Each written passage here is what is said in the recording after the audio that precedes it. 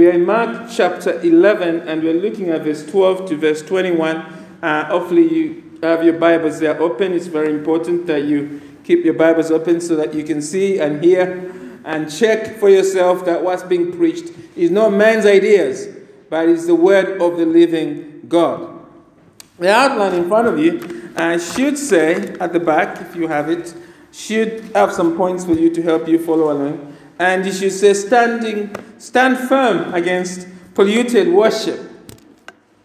Now, the country is currently locked in Brexit dead heat, as you know. Parliament belongs, as we are told by some experts, to the Remain camp, and it wants to do what it can for the country to remain in the EU, to live without living. That's what one side says. I'm just reporting what I hear.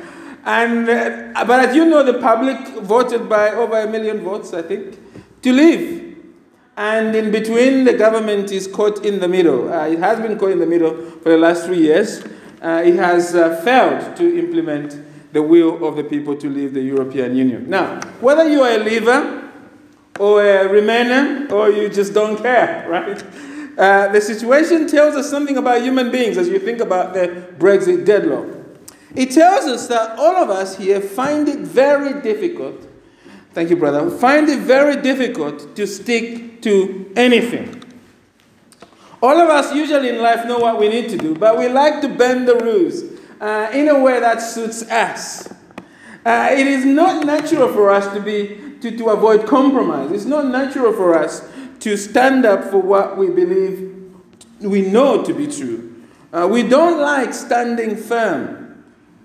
People, in fact, sometimes see that as a good thing. They tell us it is better to bend than to break, don't they?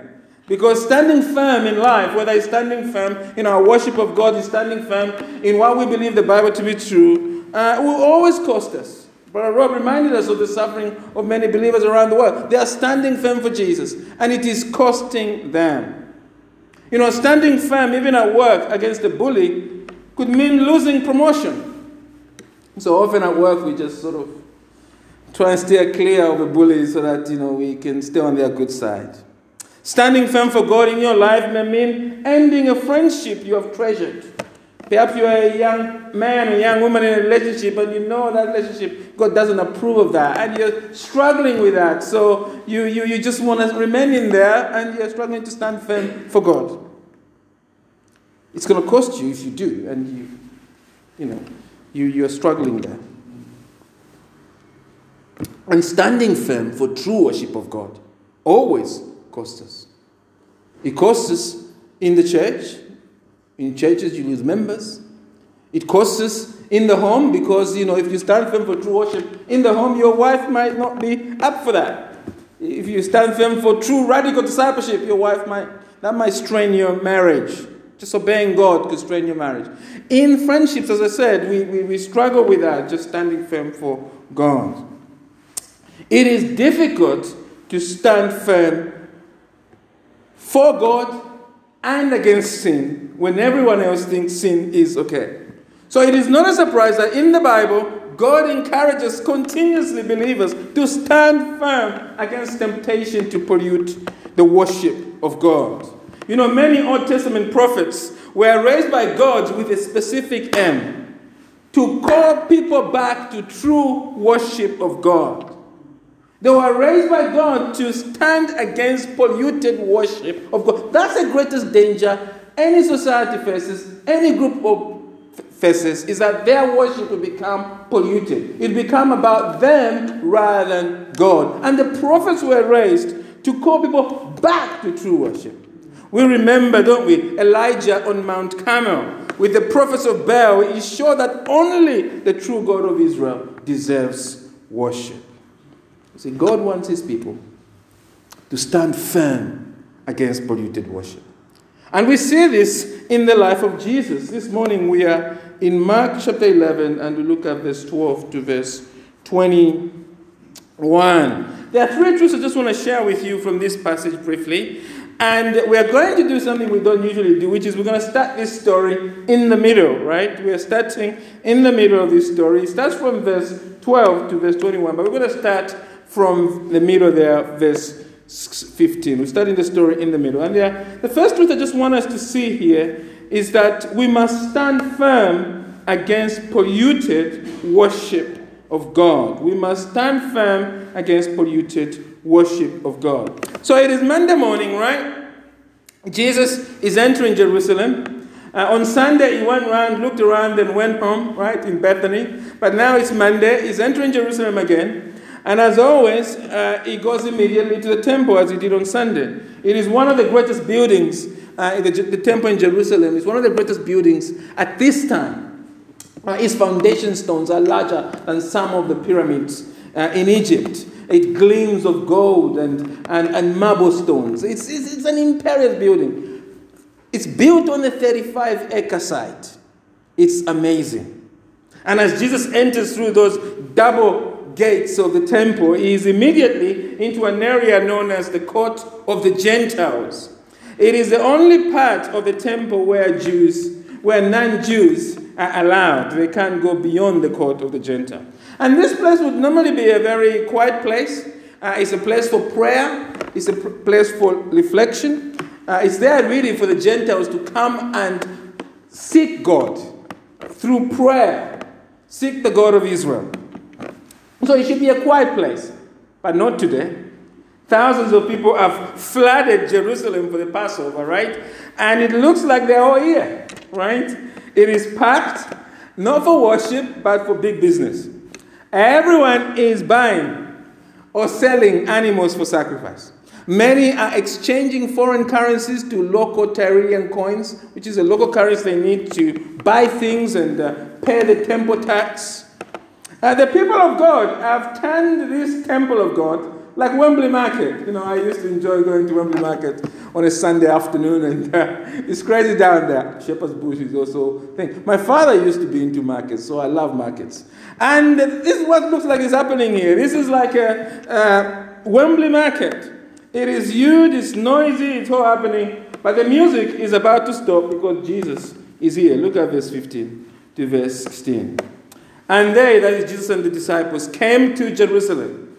And he entered the temple and began to drive out those who sold and those who bought in the temple, so buyers and sellers. And he overturned the tables of the money changers. This is the bureau de change, really. And the seats of those who sold pigeon. And he would not allow anyone to carry anything through the temple. Jesus is not the sort of gentle baby that we have seen here. You know, we are used to seeing Jesus meek, mild, and gentle. You know, those Christmas pictures as a baby. That's not the Jesus. Jesus has grown up. Is now is now a man, young man, and he's walking into this temple, and he's not happy with what he sees. He's literally driving people out, right? And we ask ourselves, why is he doing this? Using such force. Because he's choosing to stand firm against the abuse of the temple. Jesus is zealous for the honor of God. Look at verse 17. And he was teaching them and saying to them, is it not written, my house shall be called a house of prayer for all the nations, but you have made it a den of robbers. Jesus is saying the traders and the religious leaders have allowed this shameful trading in the temple. And they are behaving now like thieves, aren't they? They are basically thieves. He calls them thieves. Right? Who are they stealing from? Why does he call this a den of robbers? Well, fundamentally, they are stealing from God. God has made it clear that the temple is meant for praying and worship. It shall be called a house of prayer for all the nations. But they have turned it into a trading floor. It's a bit like at the London, stock exchange when you see the traders trading. They are shouting at the at the trading floor. It's like that. They are haggling all over the place. Like at a market. They've turned into that. A place which is meant to be for prayer is now for just making money. The temple is meant to be about God. These people have made it to be something about them making money. And that's what's at stake here. We can talk about the money element, but what it is really fundamental here is that the worship of God has become about their needs. Whatever those needs are, they are not in church for God. They are in church about them. God has made clear what worship of God should be about, but they have come there as consumers. And Jesus is looking at this and saying, no, worshiping God when it's about you is an abuse of God. It is exploitation of God.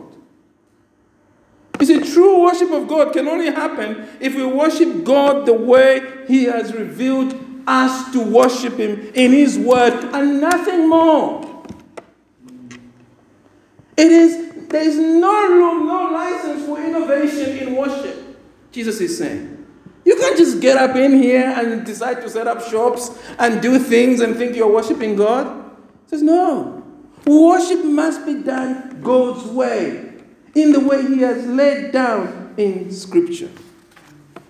You and I have no license to be innovative when it comes to how we should live, even our relationship with the Lord. You cannot look to human reason. You cannot look to human feelings as the basis for your relationship with God. It must be based upon Scripture. And Jesus has cleared the temple to say to us, worship me the way I have said you should, not as you feel, not as your heart says you should.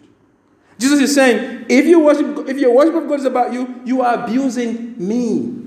I am God and I am Him. You know, the religious leaders are listening to this, and they are finding this very difficult. And they have decided this point is too big just to let it pass. We must kill Jesus for it. Look at verse 18. And the chief priests and the scribes heard it, and were seeking a way to destroy him, to kill him. For they feared, because all the crowds was astonished at his teaching. The God they claim to worship has come. He is standing in front of them. He is standing firm against their corruption of worship. And He's telling them they must turn around and worship Him truly. And they decide to put Him to death for them.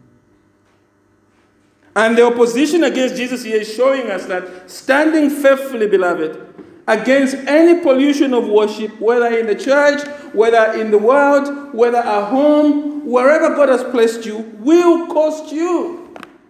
Because men and women, boys and girls, do not want to worship God the way God says we should worship Him. They want to live for God like Frank Sinatra. They want to do it their way. So we must stand firm with Jesus. This is what the Lord is showing us. We must stand firm against polluted worship. And we must start by standing firm against ourselves first. You are your greatest enemy because you are tempted to pollute the worship of God. You need to realize that. I am tempted to pollute the worship of God. You know, sometimes your relationship, if you're honest with God, is not always about God. You are tempted to use God to give you things that you want. I am. Sometimes you come to church just to put in some time for the Lord, to assuage your conscience, rather than the fact that Jesus makes your heart sing.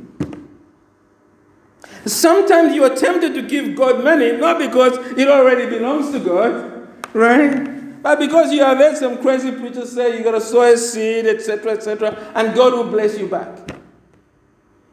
And even if you don't believe that crazy stuff, you may still think that if you put in some good time for the Lord, evangelism here, care for your children, then God owes you somehow. You're still trying to transact with God. You see, Christianity is not a transactional religion. It is not a religion where you must do things for God. That's paganism. It's not just where you must do things for God to do something for you. That's Hinduism. That's Islam, keeping the 5 pillars of Islam. Christianity is one way. God does it all. It is finished. And therefore, your relationship with God must not be trying to earn back from God. You see, if you worship God, if your worship of God is because you want God to give you some things, then you are not worshiping God. You are worshiping those things. You have to be honest about that. If my relationship with God is about God giving me better children, then the truth of the matter is that I worship my children. Not God. God is just a means to my end, which is having great kids. Or if my relationship with God is about God giving me, a wonderful relationship, somebody to marry, then really my true God is that person I want to marry. That's my true God. God is just a means, a ladder to get me there. Right?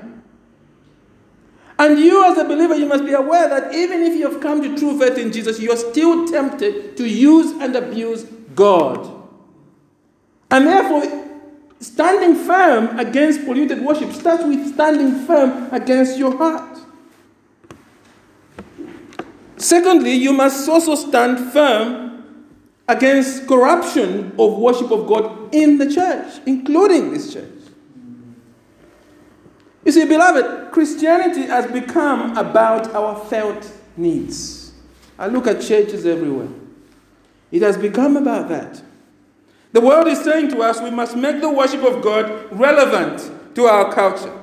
We need to get the right atmosphere on Sundays. We need a big band. I had a lady once who was knocked on the door I think I'd just been here for a year. And she came in and says, I live down the road. Great, there's a church here. And she said to me, okay, right? She came in, can I have a look? Yes, so she came in. She goes, yeah, this is great, isn't it? But I tell you what we need here. Have you got a band here? I was like, no, we haven't got. Pastor, you need a band. I've got to get out home. Can I bring that as well? And she kept going, no. I did tell her to come back, but I told her, no, I'm not sure that's for us, But you see, the world has become like that. It tells us you must have a big band. We need great visuals. I'm all for PowerPoint, right? But we need that. We need that. People are tired of holding things. They need to look up, and we need those great visuals, right? And you see a lot on television that when a preacher is preaching, sometimes they dim the light, isn't it? So that the light is on them. Those kinds of interesting visuals. The preacher must dress the part, of course. If he's trying to reach young people, he must look very hip. If he's trying to reach the middle class, perhaps wear a bit of a tie, as it were. I'm not saying me, but there must be. I wear a tie when I always want to wear a tie. Besides, Brother Rob balanced it out, didn't he? So the point is that everything must be geared to the consumer. The church must be comfortable for non-Christians to walk in. And of course, when you speak with Christians, they routinely talk about shopping for a church, right? They're looking for a church. What are they doing? They are shopping for a church to see what church suits their consumer-driven needs as individuals and often as a family.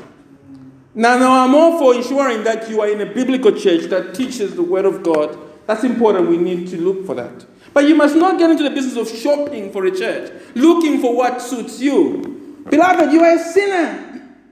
What suits you is a church where sin is not preached. What suits you is in a church that only looks after your children or looks after your husband, but not yourself. And so we must examine ourselves. When we are looking for things and commitment and other things to the life of God, Bible teaching is not going to be top of our list because we are sinners. We are looking for good music, children's services, parking, digital services. That's a big thing now. The church must be plugged into Twitter so that when the sermon is preached, it's immediately retweeted, as it were. Celebrity preachers and so forth. That is Christianity today. Consumer-driven, no different from the world. Jesus is saying when worship is about you rather than God, it is polluted worship. You must stand firm against pollution of worship in your life, in the church, and in the world. And how do we stand firm against polluted worship? Well, by doing what Jesus has done for us already, isn't it? He's standing on the truth of God. And that's the second observation I just want to make here. We must stand firm against polluted worship of God. That's the first point. The second thing we see here is that we must stand firm based on the word of God. We see that in verse 17, isn't it? It says, and he was teaching them and saying to them, is it not written, my house shall be called a house of prayer for all the nations, but you have made it a den of robbers. Jesus, everything he's doing is rooted in the word of God. In fact, we see this even his entrance to the temple as he enters. He's not just doing this at random, he's doing it to fulfill prophecies spoken by the prophet Malachi centuries ago. In Malachi chapter 3, verse 1, it says this, doesn't it? In Malachi chapter 3, verse 1, it says this, behold, I send my messenger, and he will prepare the way before me, that is the Lord God. And the Lord whom you seek will suddenly come to his temple. And the messenger of the covenant in whom you delight, behold, he is coming, says the Lord. And in verse 2 to verse 3, Malachi not only graphically describes the Jesus entering the temple as is prophesied, but the anger with which Jesus pages the temple and the object of his anger. When we read on Malachi chapter 3, verse 2 says this, but who can endure the day of his coming? Who can stand when he appears? For he is like a refiner's fire, like fuller's soap. He will sit as a refiner and purifier of silver. And he will purify the sons of Levi and refine them like fine gold. And they will bring offerings in righteousness to the Lord. Malachi there combines the first appearance of Jesus in the temple and his final appearance when he comes on that great day of the Lord. So Jesus is not only fulfilling by entering the temple what has long been spoken, he is also, even his words in verse 17, they are a quote from Isaiah 56. Isaiah 56, verse 6 to 7 says this, and the foreigners who join themselves to the Lord, to minister to him, to love the name of the Lord, and to be his servants, everyone who keeps the Sabbath and does not profane it, and who holds fast my covenant, these I will bring to my holy mountain, and make them joyful in my house of prayer. Their burnt offerings and their sacrifices will be accepted on my altar, for my house shall be called a house of prayer for all peoples. Isn't it amazing that though Jesus is fully God, he only acts in this world based on the word of God. And he is teaching us here that all people of God must stand firm. We stand firm for God, not on our ideas, or on some book we have read, or some podcast we have listened to. We stand firm based on the truth of God's word. True worship is rooted in the truth of the Bible. If we are truly to worship God, we must know the Bible, study it, and seek to live by all of it. The word is all, right? The key word is all there. If you're a true follower of Jesus, your challenge is not lack of reading the Bible. I would encourage some of you to read more of the Bible, right? But I think I've spoken to a number of you, especially ladies, I have to say. They know the word of God very well. Right? So your challenge is not lack of reading the Bible. I think that men, in churches need to catch up a little bit with the ladies. That's been my experience, right? But they know the word of God, right? Most people who come to church are not spiritual babies, as it were, who are just infant babies that don't know much of the word, right? They are gigantic babies that love the scripture, right? And they crave for spiritual milk. You read the Bible, and we praise God for that. Your real challenge is not lack of reading the Bible. Your real challenge is sticking to the whole counsel of God. Your challenge is standing on the truth of God in its totality. And the sad truth is that many who profess to be followers of Jesus treat the Bible as an a la carte menu at the restaurant. They pick and choose which bits they like, right? You know the Bible commands you to be baptized. You know that. But you profess for Jesus, but you have not been baptized. You have decided that bit of the Bible doesn't apply to you just now. It will only apply when you're ready, when you feel like it. You know the Bible commands you to make disciples of all nations. It does. But you are not discipling anyone. You can look at your life and say, I can go around and say, who is your disciple? Well, it's not me, right? So you know the Bible commands you. It's a command, but you have decided discipling people is not for me. You're picking and choosing. And we do this as parents, isn't it? The Bible commands us not to lie, right? It says that. And we believe it and we tell others do not lie. But you have decided some lies, especially to your children, are acceptable. Because no one gets hurt. I can just lie to my daughter a little bit here. I'm just keeping her from that truth. We do that. We pick and choose, don't we? You know the Bible says that God loves you with an everlasting love. And yet you still every day doubt his love. You even sometimes feel ashamed of your past when he said, your sins I'll remember no more.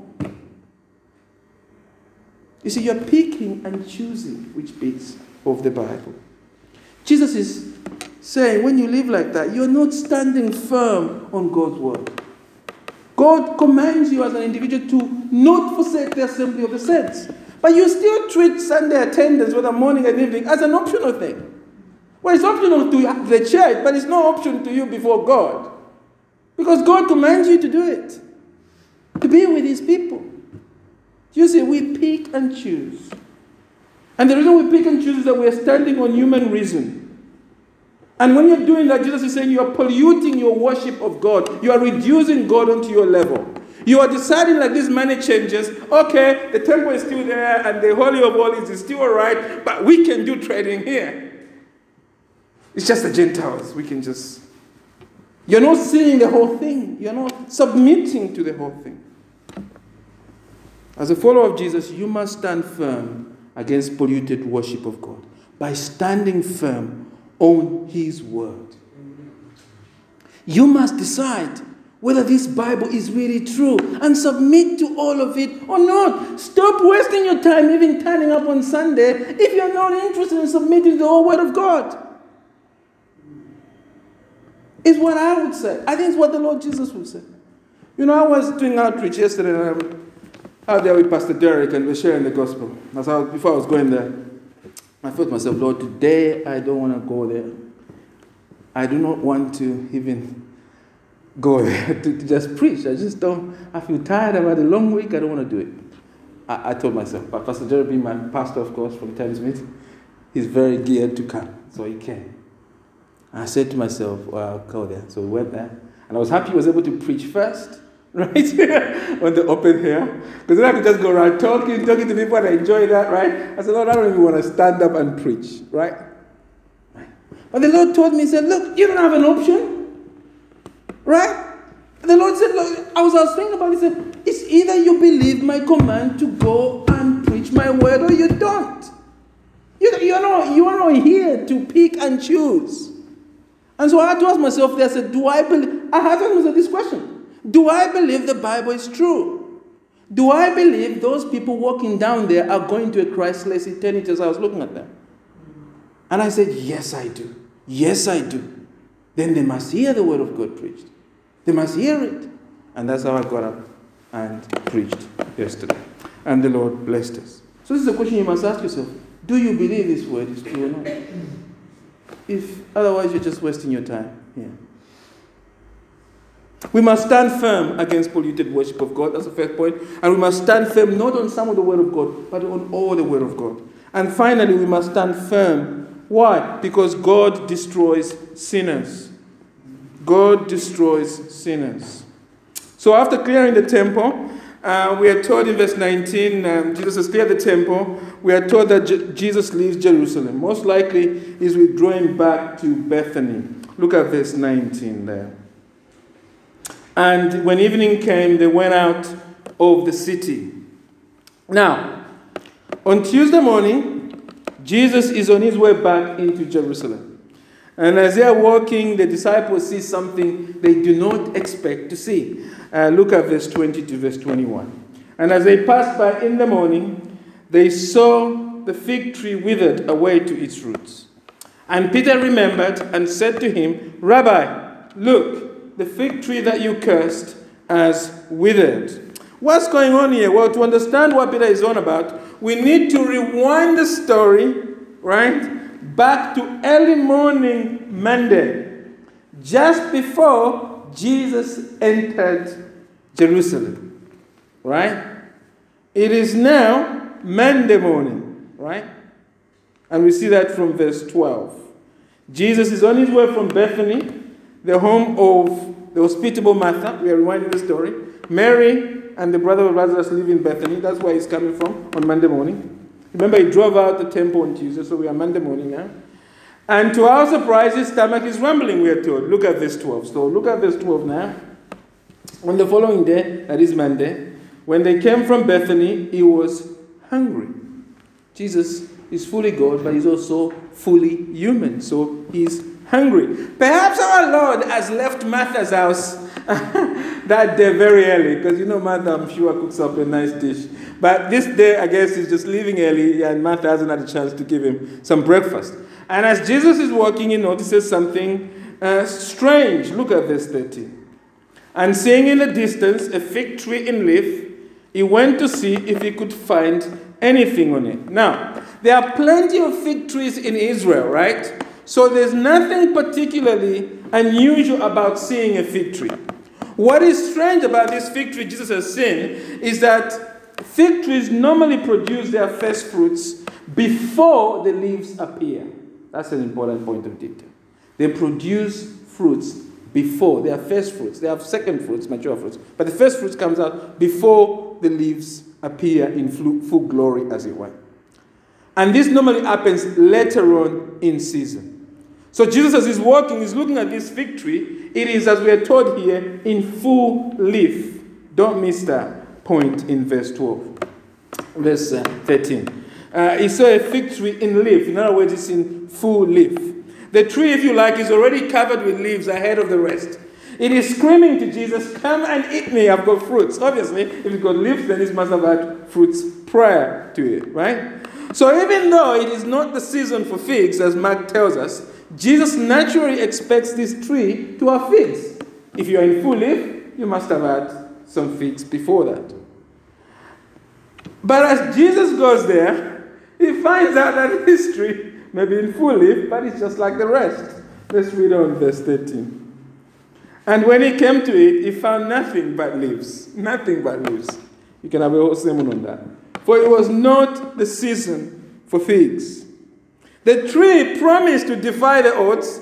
It looked like a wonderful Christian. But in the end, it has proved to be a hypocrite. And Jesus is not impressed with it. So what does he do? He does something that we want to see Prince Charles do, right? He talks to the trees, right? He talks to the tree. He's speaking to the plant here. Look at verse 14. And he said to it, right? That's weird. But Jesus talks to the weather, I guess, doesn't he? He talks to the wind. So he's talking to the trees because he made it. May no one ever eat fruit from you again. And these disciples heard it. He has judged the tree. He has condemned it. And now, after judging it, he continues his journey to Jerusalem.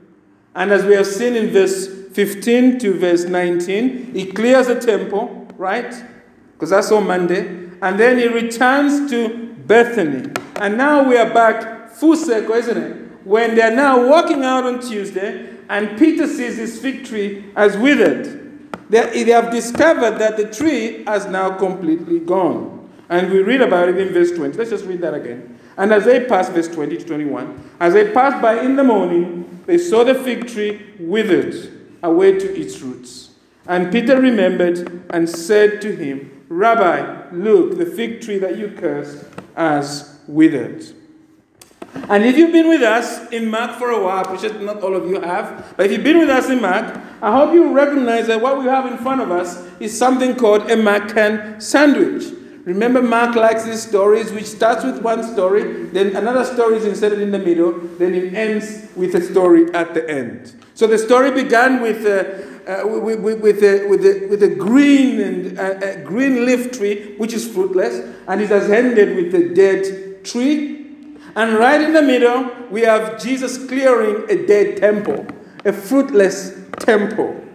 So the fig tree is intended to point us to the temple. The story here is the only one in Mark, and it's probably the only one in all of Scripture. It is called an acted prophecy. I think we see it in Ezekiel, actually. And some of the prophets like Jeremiah have acted prophecies. But it's almost like a living parable. You know, when Hosea marries the prostitute, that's an acted prophecy.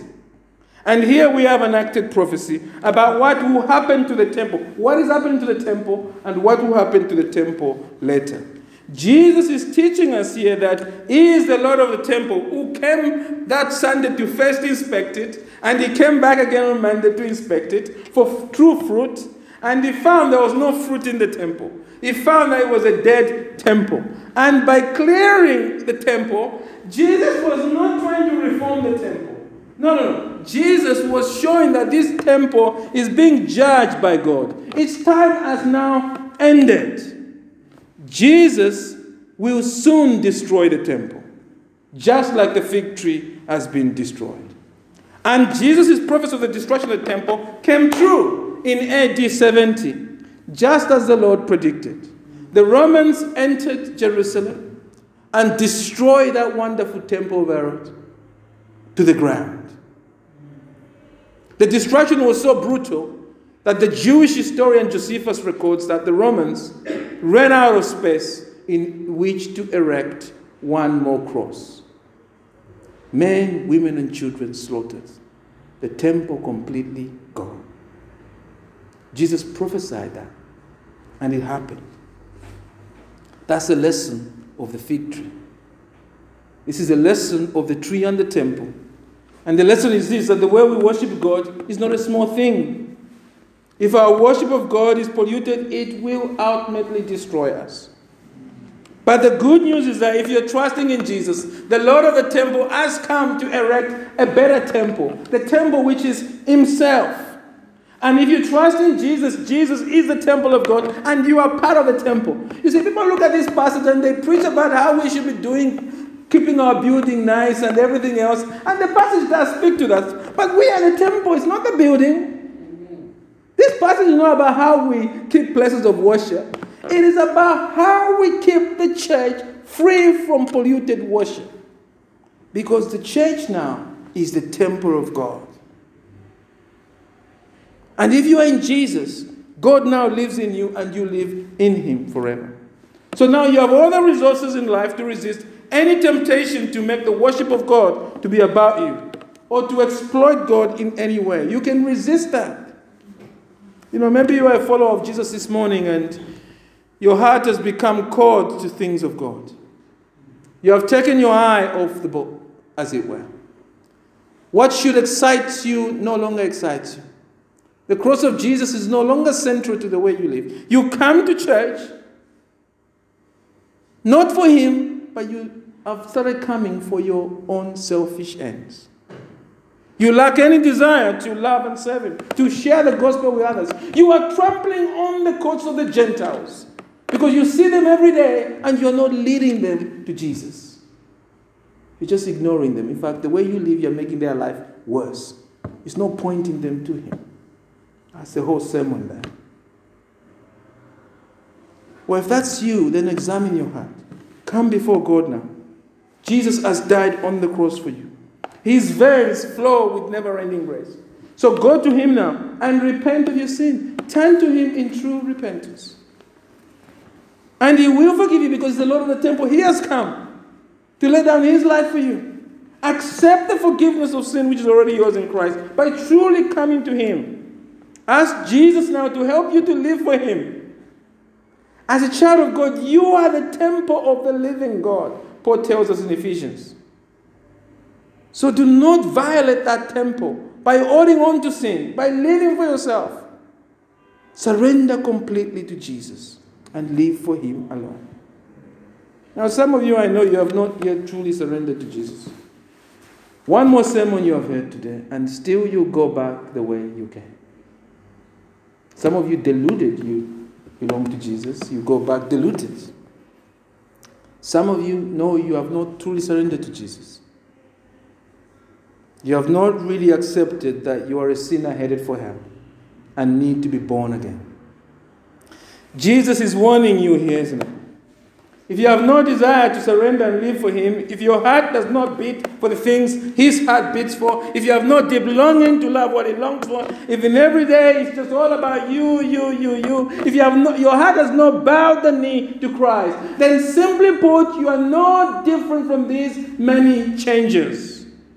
You want to know what Jesus thinks about you right now? Look at what He's doing to the many changes. Look at the traders. Because if you have not turned to Jesus, sin, the world, Satan, death are your friends now. You are under the authority and power of Satan, and your end is destruction. You have willingly chosen to suffer destruction at the hands of God. Right? Now, God does not desire your everlasting destruction. God does not delight in the death of the wicked. No, God longs to hold you in His hands. He longs for you to come to Him. He longs you to spend eternity with Him. He wants to set you free from your everlasting chains. He wants to bring you, gather you in as a mother gathers in her chicks, as it were. He wants you to have a relationship with Him. And the good news of this passage, beloved, is that Jesus is not here as a victim. What the chief priests are doing is not, Jesus is not being victimized. Jesus has come to die at the hands of the chief priests.